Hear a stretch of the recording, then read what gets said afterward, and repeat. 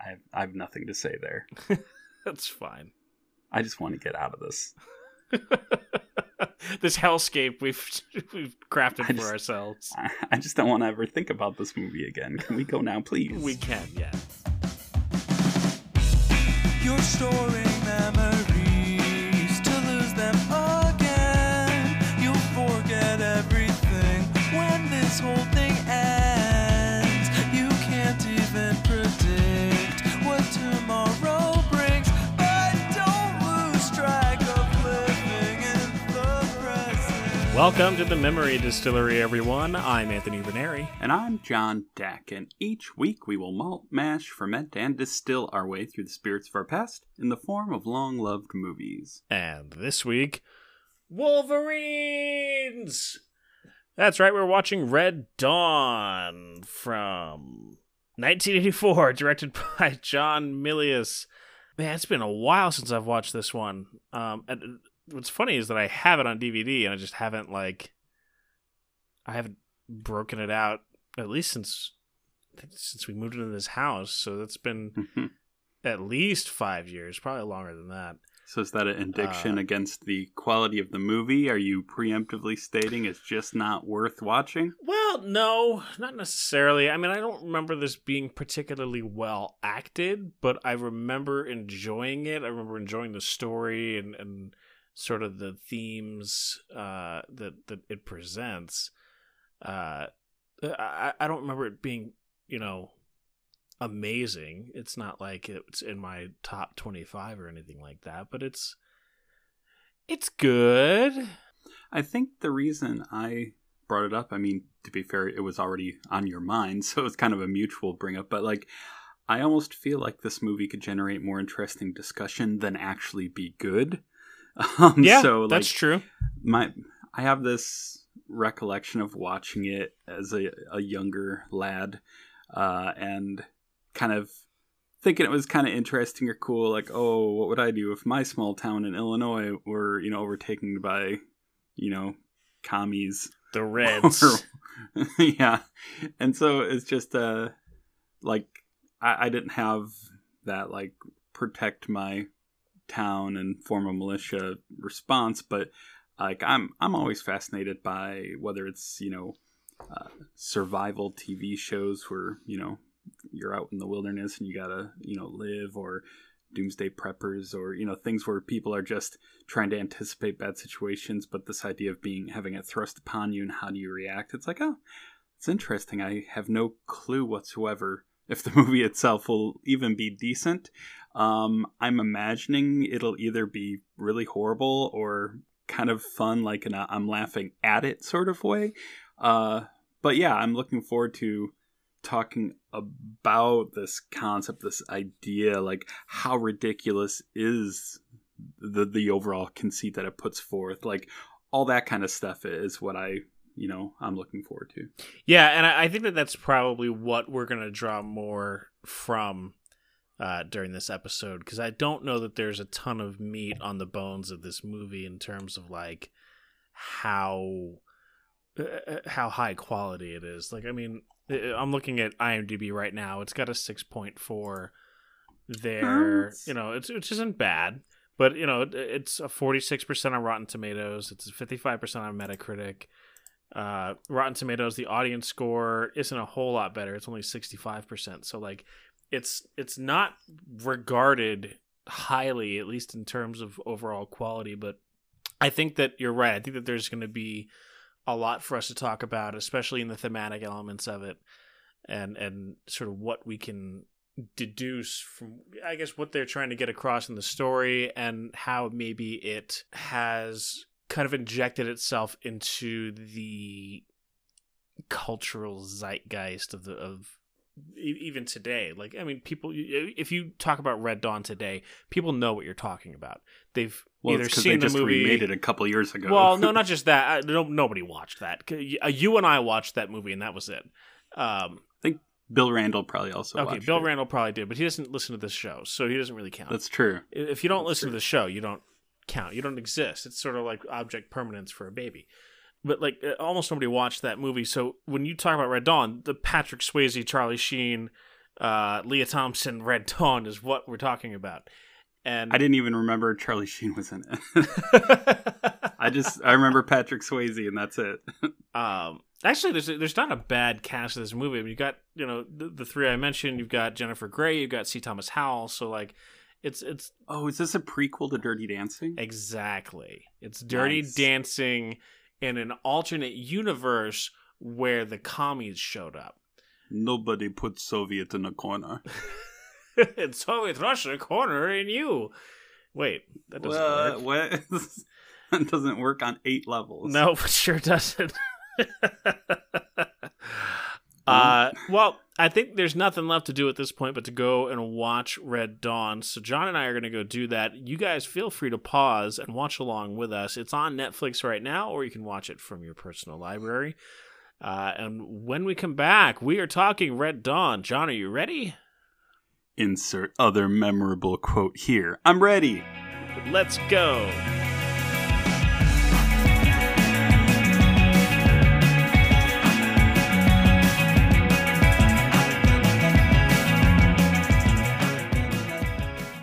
Welcome back, everyone. We just got done watching Red Dawn. John, you have some things to say right out of the gate, don't you? Of course I do.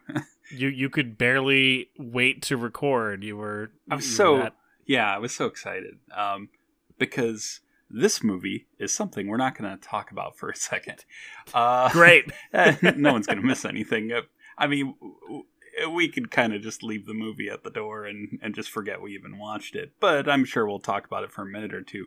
What I wanted to start off talking about is, well, first of all, are you a fan, or have you ever played games like Risk or Axis and Allies? I have. Both?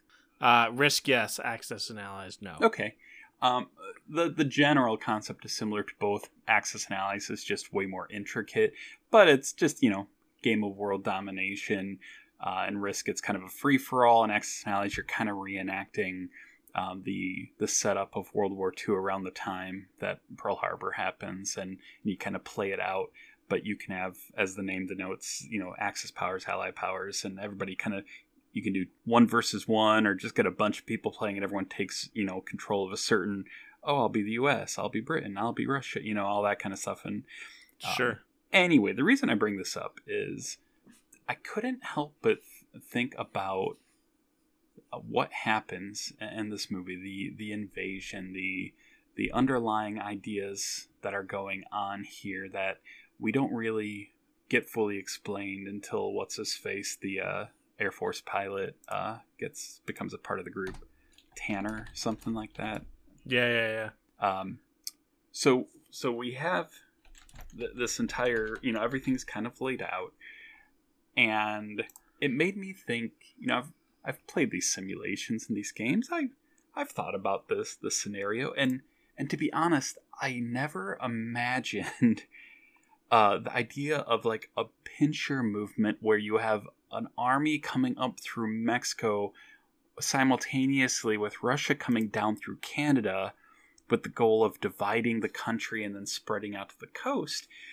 And like, we're not talking about the movie and how it was executed. We're talking about this high-level concept in terms of taking over the land of the United States. And I wanted to get your opinion on just the theory, the idea of this, instead of landing and, hitting Washington, D.C. and spreading across the country. Like, this idea of splitting down the middle and then going out towards the coast. What do you think about that? Well, so I was actually thinking about that while I was watching this, is like, you, as the invading force, you kind of put yourself at a disadvantage, right? Because you have the forces that you brought with you in the middle, and I think it's pretty clearly stated in the movie that they've got sort of the everything from the sort of Rockies to the Mississippi, and so you have the coasts that are still sort of free America.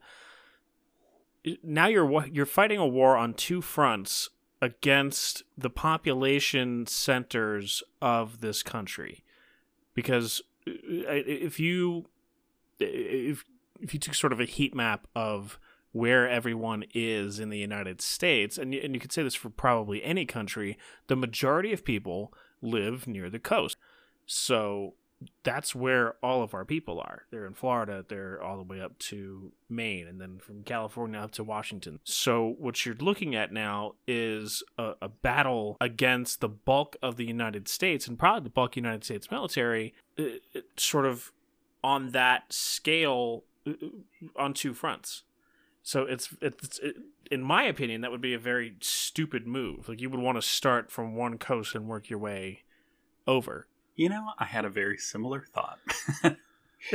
Because as much as I really wanted to give this concept the benefit of the doubt, and granted, you do have a little bit of the idea in general that perhaps the Russian forces have some sort of a supply line from the Bering Strait down through Alaska to Canada to the U.S. That's a really long distance without an established infrastructure for such things. There might be some railways. I'm not that familiar with the Canadian railways as I am with the continental U.S. But I mean, even if it was, there would only be like one railway, and if you take that out, you're done. You know, the railway no longer is a supply line. So that idea is you have to overwhelm with force and be so just explosive that you wipe out, resistance, and you're able to just, shock and awe and take over. And they even did that decapitation nuclear strike with those small little concentrated strikes in like DC and Omaha and Kansas City to take out American missile silos. I'm not going to get into the logistics of whether that was smart or even would work. But this pincher movement of the Russians coming down through Canada and the Cubans and Nicaraguans and whatever coming up through Mexico, like for all the reasons you said, it just seems, like many other things in this movie, ridiculous and almost totally 100% pointless. Like, someone wrote this script, someone came up with all these different points, and there are many different steps along the way where someone might have said, hey, I have a question. Why would the central focus of everything be Calumet? And then someone goes, well, that's one of the key cities in the Rockies. It's the one way to get through the Rockies is right there at Calumet. And it's like, but is it? And is that the only way to get from the east to the west coast is through Calumet? So you're going to focus everything on that critical city, and you're going to start to slowly expand from there outward. And so from the very beginning, it was just like, even from the most base strategical way of thinking, I had several issues with how everything plays out. That's not even getting into the acting or the emotions or anything going on within how the movie was constructed. I'm just talking about the idea in general. Well, I'll say this much for the idea of sort of bisecting the country and then working your way outward. It is an unexpected move, and True. so they would have had that going for them. B, when you think about sort of the communist forces during the Cold War, Russia, maybe not Russia so much, but Cuba, Nicaragua, and sort of the Central American countries, you have a lot of guerrilla fighters that are used to sort of using terrain and objects to their advantage rather than conventional warfare. Yeah. So I can see that. I don't know that it's necessarily a feasible thing in the long term. Like, I honestly think that you'd get to a point pretty quickly where you would, for lack of a better term, shoot your load, and that would be it. Like, you're done. So you would have to do it all real quick and in one quick strike. Otherwise, you're going to get overrun, in my opinion. Yeah. But I'm not a tactician or anything like that, so what the fuck do I know? Well, and to be fair, and this is the part that also puzzles me a bit about the movie, is they kind of backtrack a little within the movie and turn to the camera and kind of say, you know what, this wasn't that smart, was it? And so I guess maybe this is supposed to be a commentary, made in 84, 83, 84, when it was filmed, and, in the midst, height of the Cold War, not Cuban Missile Crisis height, but like, it was still everybody that's what was on everyone's mind. If anything, we still had Red Scare going on. Exactly, hardcore, and so the school kids are still like hiding under their desks in nuke drills. Like but what you see here, I wonder, is almost like a sort of U.S. propaganda film. Not just showing how, we'd persevere if there was an attack, but also showing how, by and large, the enemy is pretty dumb. And that, they even want you to kind of come to like the Cuban leader who misses his wife and who basically flat out says, this... I'm used to being the guy on the outside. I'm the guerrilla. I'm the the one who's insurgent, and like I'm not the conqueror, and like this isn't his role, and so it's like the puppet masters of the Soviet Union have this plan, and it's obviously meant to show that they're very full of themselves and they're not really thinking things out, and they underestimate at all, at every possible turn, this rambunctious group of Wolverines. And so, I think that at least that part is interesting, that to think within the context of history when this was made at the time, that this could have been kind of serving a kind of motivational, feel-good, way to reflect on what's going on in the country, and that even if something like this happened, if we're just resilient enough and dig in, like we have a chance, we can do this. So I think that's interesting. And I mean, I'm willing to segue a bit into the movie now that we've established just a few high level critiques of what's going on there. And I do think it's best in this case to start right at the beginning of the film. Yeah. So right at the beginning of the film, we get sort of a normal, everyday, middle America shot. Well, after the text bomb of like the recent history, which, by the way, like, can we slow the fuck down with the text? Yeah. I'm a quick reader when it comes to stuff like that, and I was able to just keep up. So I'm like, this is not the average speed. This is not the slow scroll from Star Wars. This is just like PowerPoint presentations where they're just like click, click, click, page after page, and you're just like, okay. And then hey, hold your questions. We got to get through this. Hold your questions. Please hold your question. We got to get through this. We got to get through this, guys. We got to get through this. I'm clicking. Like, that shit was way too fast. Yeah. But and apparently, and that's supposed to stick with us and give us the background we need to understand this beginning. But you know what? Hey, maybe they're setting a pace. Yeah. Maybe they're trying to set a pace for the movie. Good point. Maybe it's going to be very quickly paced throughout the whole movie, and we won't be bored right out of the tears. gate. Yeah. Maybe that'll happen. The first scene that we get will be super quick and real action packed. And it wasn't. It was Patrick Swayze dropping off kids at school. Like, come on. Can we slow the text down? And then so the first sort of interesting thing that we get is the teacher kind of like distractedly teaching the class while these paratroopers are landing in the schoolyard. Okay, I'll say this much. Once you get past the opening sequence with the quick slides about the history of the last several years of, world politics and, Patrick Swayze dropping off the kids at school, but like once you get to the point where they break off into the sky and show that overhead shot with the kind of, music playing that lets you know something bad's gonna happen, which I guess was in the opening credits as well, but like that might have been one of my favorite scenes, because at that point we had nothing but potential in front of us. At that point in the movie, this could turn out to be a good movie. This isn't later in the movie when we know that's not possible. This is still where there's just a hint. So the mystery, what's happening, and the paratroopers, I guess they'd be, coming down. Like, even at that point, it's like, who knows what's going to happen? This is kind of weird, but interesting and intriguing. And then, and then 20 seconds later, the movie just starts to fall apart. Well, I mean, to be fair, we get kind of a cool car chase scene where, like, grab up the kids and get in the truck and let's get the fuck out of here. And like, No. Let's back up. oh, okay. We're not going to gloss over this Was I drunk? attack of Calumet. Well, probably, but that's aside from this.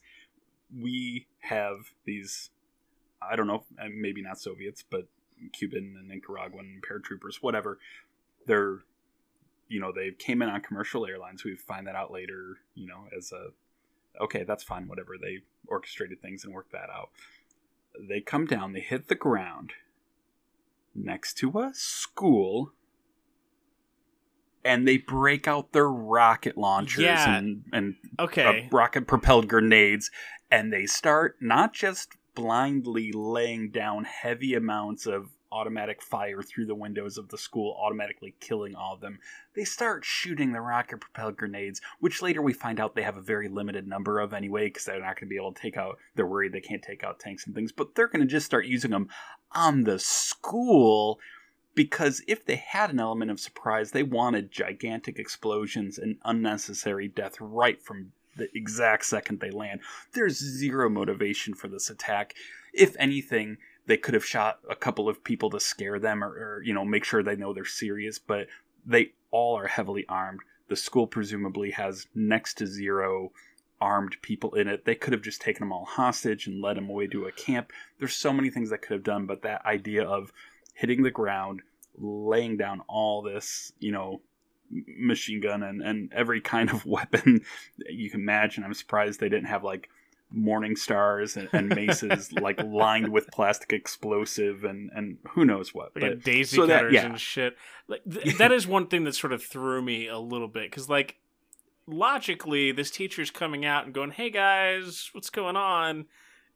You're not just gonna blast this teacher, right? Like, no, a logical person would, if you're gonna shoot the teacher, kneecap him, and like, that sends a message. But instead you blast this teacher with 4 in the chest and then start shooting into the school, killing at least one student. We see one kid sort of slumped over the window. I'm like, holy shit, that's fucking dark. And so we've got this you're right, this like excess force happening just at Calumet High School. Go Wolverines. And then we have, C. Thomas Howell and Charlie Sheen trying to kind of escape. They're looking for, they get into a car, and the car gets shot up, so they jump into Patrick Swayze's truck because he finally comes back.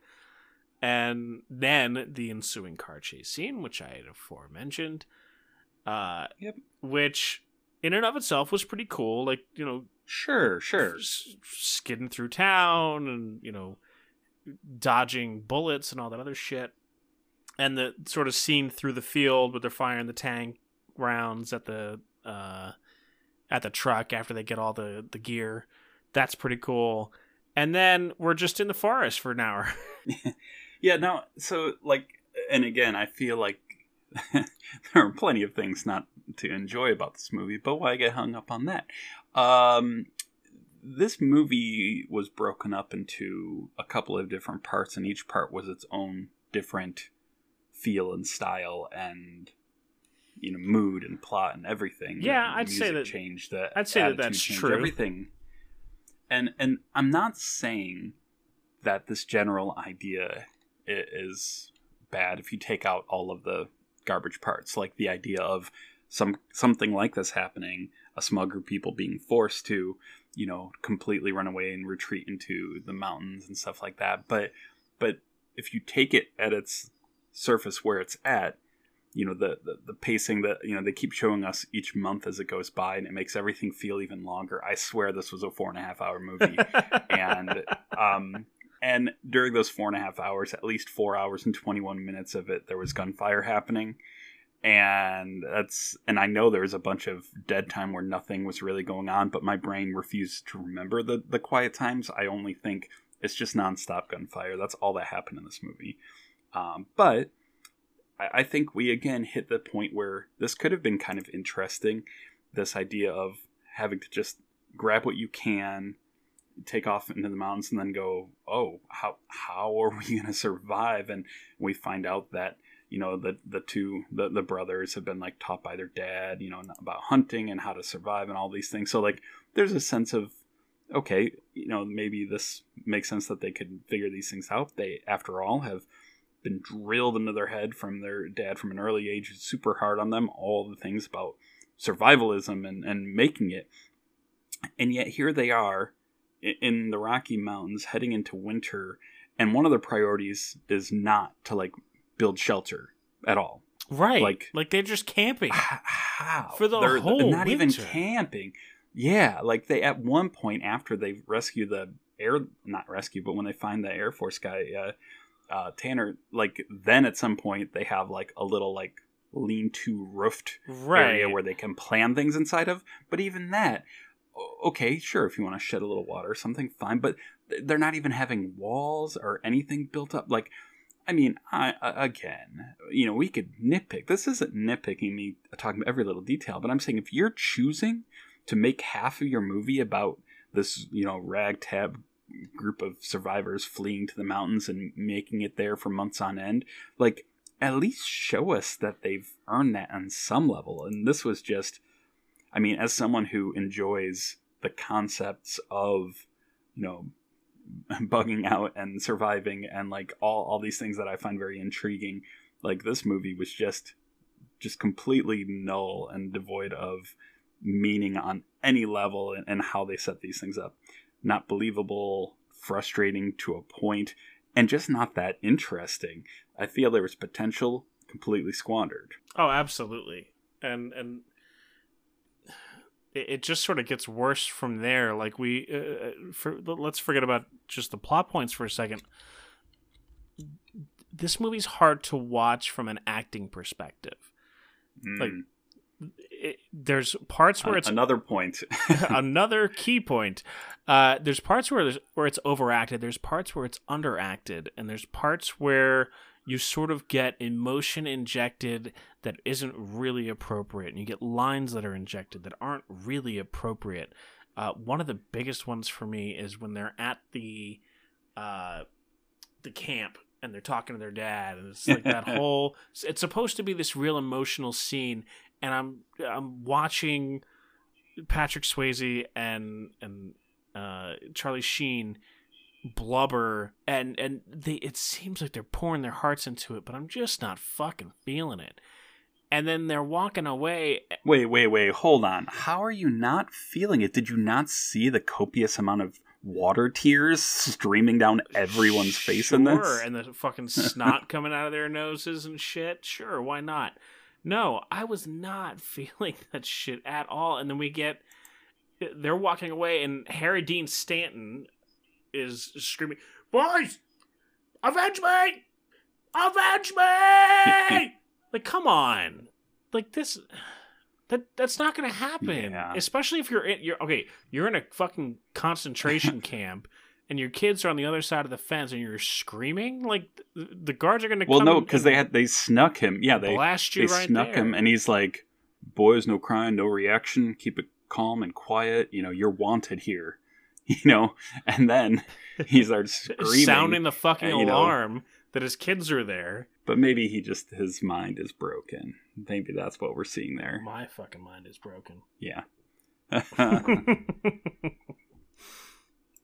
Moving right along, let's talk just a little bit, because I'm sort of tired of talking about the plot, because it really doesn't go anywhere. Yeah. It's nothing. It really is nothing. And you're right. It feels like it's 4.5 hours long. The runtime on this movie is, 114 minutes. It might as well be 114,000 minutes.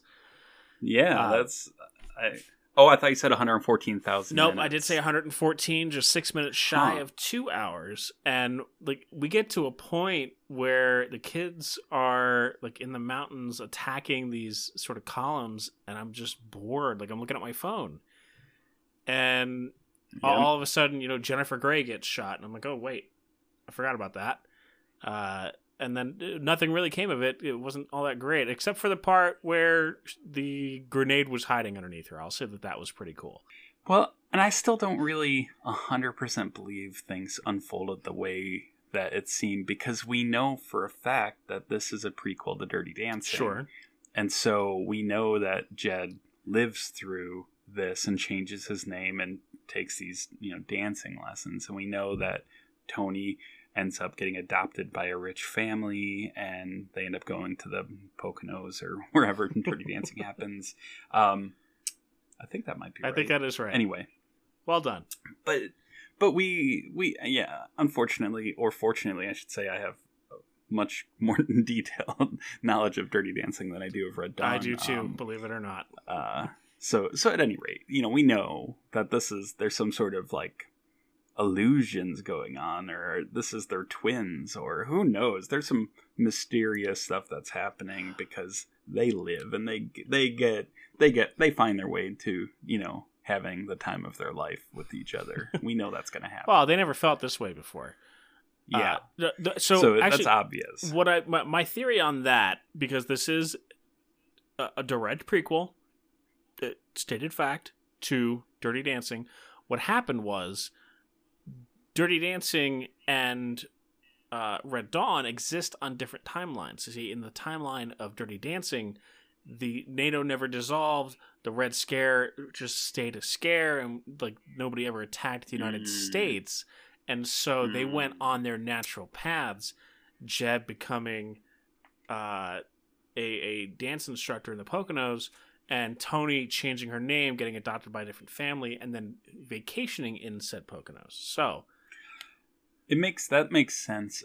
Sort of a Dark Tower-esque kind of deal. Yeah, I'm surprised I didn't already pick up on that. I normally am pretty good at that, but that makes a little more sense in terms of that alternate timeline. Like the same people, of course, but just shooken up a little bit. We're seeing some alternate realities unfolding, and this just happens to be the dumbest one. The dumbest, most poorly acted one.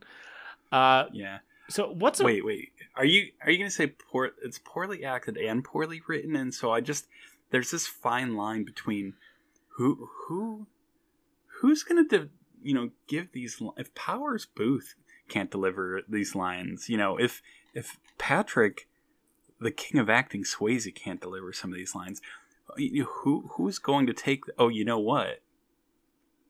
There was one part where it sounded like really stupid dialogue, but it had a certain gravitas to it. It was when I think it was right around the time of like after the Soviets came in and they fought and found out that what's-his-face had a homing device in him that he swallowed. Oh, yeah. And they're kind of going back and forth, and one of the Soviet guy, whoever, he's like, "This violates the Geneva Convention," and then the guy's like, "I never heard of it."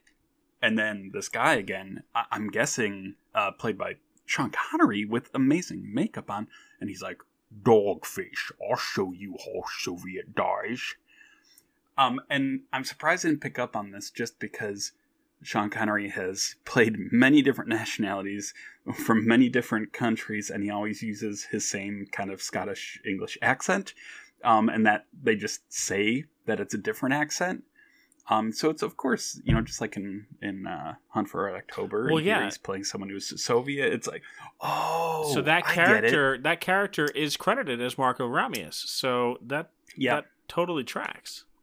This is the alternate timeline. He's not a submarine commander. Nope, he's a foot soldier for the Soviets. Yep. Yeah, and instead of in the future trying to, escape to the U.S. And man, I'm just putting all the pieces together. I didn't realize that every movie I've ever seen all take place in this Red Dawn timeline, just are different versions of it.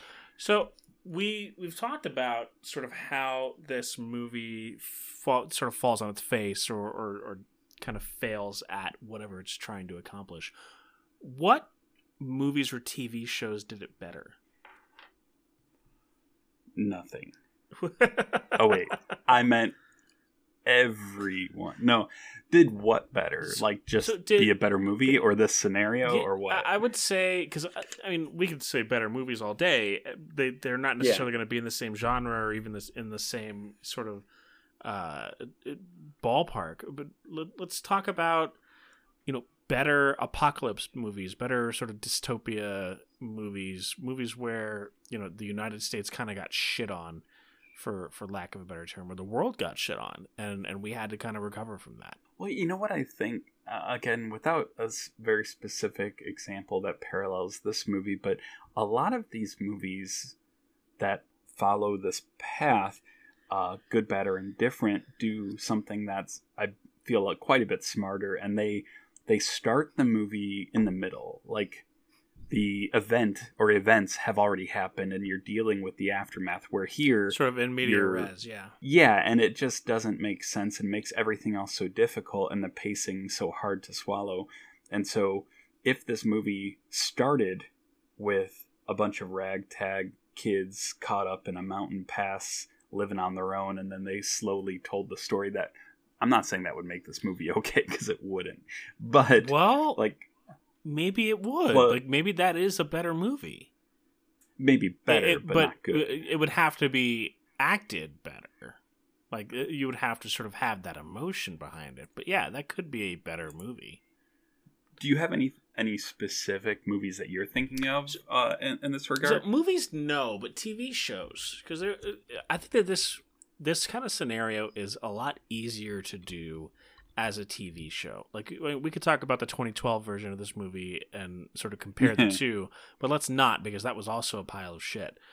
But if you look at shows like Revolution, which aired, I think that did 3 seasons on like NBC, where, if you're not familiar with the show, there was a sort of nanotech that was cast out into the world, and it shut down all electronics, and so we got sort of thrown back into medieval times. Maybe a better example might be Jericho, which ran on CBS and got canceled twice. That was probably the closest to Red Dawn of sort of the examples that I could give. Maybe The Man in the High Castle. And I actually wanted to bring up The Man in the High Castle because whether you're talking about the book or the movie, you sort of get the opposite attack maneuver, right? So we talked about, the Soviets came down from Alaska and Canada into the Rockies, and Cuba and Nicaragua and Mexico came up through Mexico, and they sort of met in the middle, and then they sectioned off the country into 2 parts. In The Man in the High Castle, you have the Germans, the Third Reich coming in through the east, and Japan through the west, and they split the country into 3 pieces, just like in Red Dawn, but they controlled 2 of those pieces. They weren't, trying to defend 2 fronts. You know what I mean? Yeah. So that's probably Jericho and The Man in the High Castle are the best examples that I could give of this, but good. Yeah, with Man in the High Castle, again, like a series that I really, really enjoyed a lot. It also, in terms of everything we're talking about in the beginning, strategy-wise, to take the steps to be able to take on like the population centers and the coasts, and like to leave the center of the U.S. as the no man's land in a Wild West kind of thing, like that makes a lot more sense. And that, and some governments and things, there are, everywhere there's like various black markets, but sometimes it's like done with full and open knowledge of, the governments to allow for, certain transactions take place in a way that's expected. So like it just makes sense. Like I like that. But the other thing with Man in the High Castle, outside of the more sci-fi fantastical elements, is that it's just good acting, and like you're just drawn in, great character development, all this stuff, and And, in this movie, like you said, we're not going to necessarily compare it to the 2012 version of Red Dawn, except I'll just say that maybe that movie's worse. That movie is worse in certain respects and better in others. Yeah, it's almost more forgettable and less iconic, but at least in that one, I think it's funny because with that one, it was supposed to be China invading the U.S., but and then they delayed the movie for 2 years so that they could rework everything and make it North Korea instead of China. And they figured that they'd make a whole lot of money in China if they change it to North Korea, but then they didn't, which they did not. Was suitable. But yeah, but I mean, there's some different changes. There's some different things that maybe make it a little bit easier to handle as a movie, even though it sucks. But yeah, they're both not good. They didn't redevelop this and learn from mistakes. They just changed it, made it. I mean, they did make it a bit less like of watching innocent kids being slaughtered. Sure. So hey, there's a positive. But I'll say this for Red Dawn, whether it be the 1984 version or just the 1984 version. Despite its shortcomings and despite how not good it is, I'll still sort of keep a nostalgia for it. That I don't think that part will ever go away. I think that the battle cry of Wolverines will always be cool to me. But I can see I can see it for its faults much more clearly after this viewing. I mean, that's, I guess, as fairly generous a statement overall as one can get, because I mean, I don't really know how to describe my feelings, beforehand. I guess I can go back and listen to what I said before we watched this, but it's just a general like, oh yeah, I remember that movie, like, okay, cool, like this could be interesting, and then it turns out it's not interesting and it's not good, and it lasts for the rest of your life. Oh yes, and it's so, I'm still watching it right now. That's so disappointing too, because it starts off so interesting. Like, it starts off like you're gonna go, okay, this is gonna be a great movie. There's gonna be a lot of great action scenes, and there's gonna be some really cool battles. And it wasn't good. Yeah.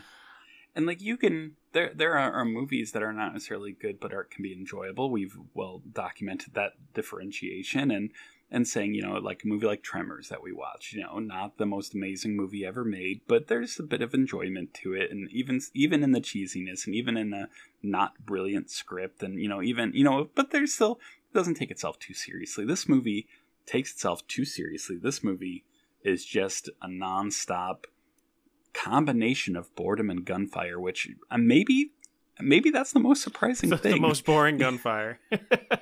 It's the most boring gunfire I've ever experienced in a movie that I can recall. And it's all white noise and ridiculousness, and that's as generous as I'm willing to be. Okay. So I have a feeling I know your answer to this question, but I'm going to ask it anyway.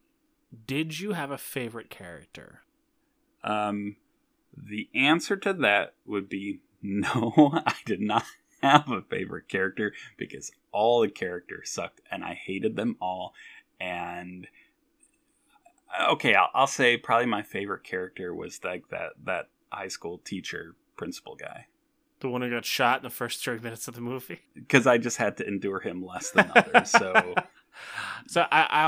you brought this character up before, and I liked him because he was probably the most realistic of the characters, was Colonel Bella. He seemed the most redeemable of anybody, on the communist side, and the most realistic of anybody, period. Like, he got in there and he knew who he was, and he said, this is bullshit, I'm not going to do it anymore, and so I'm quitting. Like, that to me, I think, was the best feature of a character in this movie. I mean, if you're asking me to jump on 1 out of 25 hand grenades, and we all know what the end result is going to be, I guess then Colonel Bella or whatever is a hand grenade that I guess I might jump on. The end result is all the same. It's a big, huge mess, and it all sucks. So, okay, yeah, maybe he's got a nice little mustache, and he, has a few bits of wisdom in the midst of all this nonsense. Not enough to redeem himself, the character of the movie, anything, but enough to say, yeah, okay, fine, I'll give you that. Maybe he's one of the better characters out of just a bunch of nonsense. He did have a nice mustache. I mean, that was really, I think, as we close out the show, like, the one conclusion I'd like to make about this movie is that colonel had a nice mustache. Well, I'll close this out on one last question. You're not going to let us close this out on the mustache statement? Okay, fine. We can close out on the mustache statement. That's we've done our time. We watched this movie for 14 and a half hours, and now we've talked about it for almost an hour. It's just, I think we need to be done. I can't take anymore. All right. That's our show, everyone. Thanks so much for listening each and every Monday as we distill another favorite from our past. You can catch us on Google Podcast and Apple Podcast and Spotify and Stitcher. I don't know why I'm telling you this. You're already listening to us on whatever your favorite podcatcher is, but you can tell your friends what podcatchers we're on. Or you can just go to anchor.fm. You can find them all right there. So yeah, come out and hang out with us. Tell your friends, tell your family, tell a coworker, and share the love, my friends. And the music in our podcast comes from the soundtrack to the movie Dirty Dancing. But it doesn't. It doesn't. I was trying to figure out how that worked. Yeah, unfortunately, we got the soundtrack for the prequel to Dirty Dancing, and that was just no good. So we substituted the song Destroying the Evidence by Semaphore. Far better song. Our podcast. Far better than anything delivered to us in this garbage movie. Also, we do want you guys to email us with any questions or comments or notes or requests or whatever you like. Just say hi at thememorydistillery@gmail.com. Just let us know what you're thinking and what other movie from the 80s that has to do with the fear of communism you'd like to see us take on. Or tell us what's the next Swayze movie we should do. Also a good point, because they're all better. Are they? And actually, that's a bold statement to make. I feel pretty safe, but you never know. But yeah, again, tweet us at TMD Pod, and that's our Instagram handle. And again, just thank you guys for listening and enduring us speaking about Red Dawn. I can't believe I made it through. I'm happy I did, and we'll see you guys again soon. I'm John Beck. And I'm Anthony Verneri, and this has been The Memory Distillery. Stay classy.